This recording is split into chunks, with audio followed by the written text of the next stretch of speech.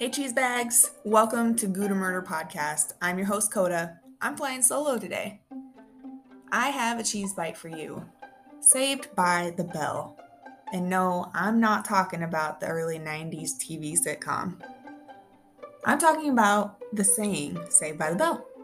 The English definition of Saved by the Bell is something that you say when a difficult situation ends suddenly before you have to do or say something that you do not want to do or say. So where'd that saying come from? Here's a couple ideas for you. The oldest origin I could find dates to the 17th century in Windsor Castle in England. Windsor Castle was once a military fortification.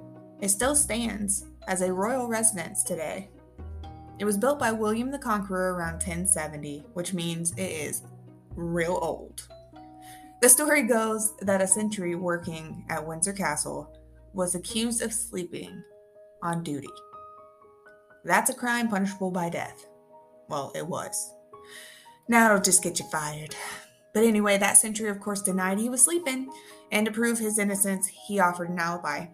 He claimed that he heard the bell of St. Paul's Cathedral strike 13 times at midnight. Of course, no one believed him.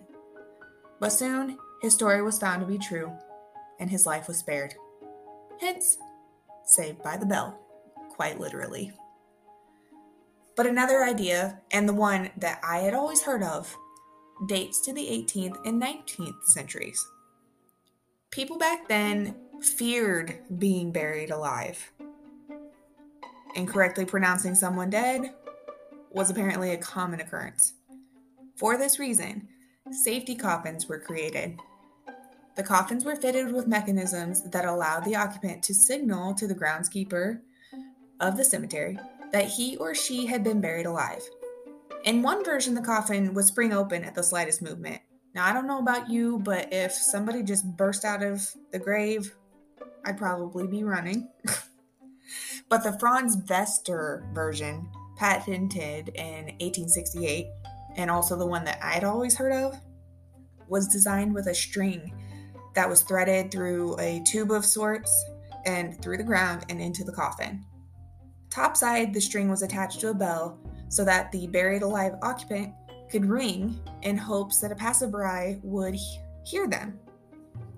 So if that bell didn't work though, the coffin was equipped with a ladder as well. And the occupant could use that ladder to ascend from the grave, or at least that's what Vester was hoping for when he designed it.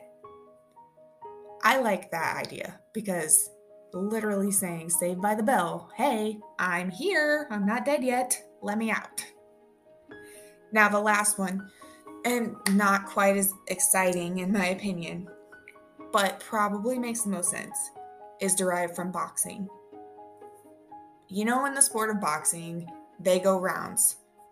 Well, when one is losing the fight and about to go down, and the bell rings, they are still good. Like, they have survived another round, so they've been saved by the bell.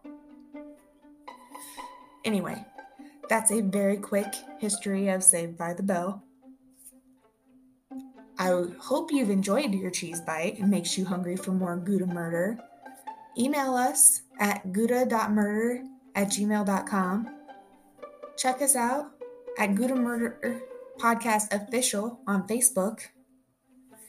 Or we now have an Instagram, Kota Murder Pod, all one word.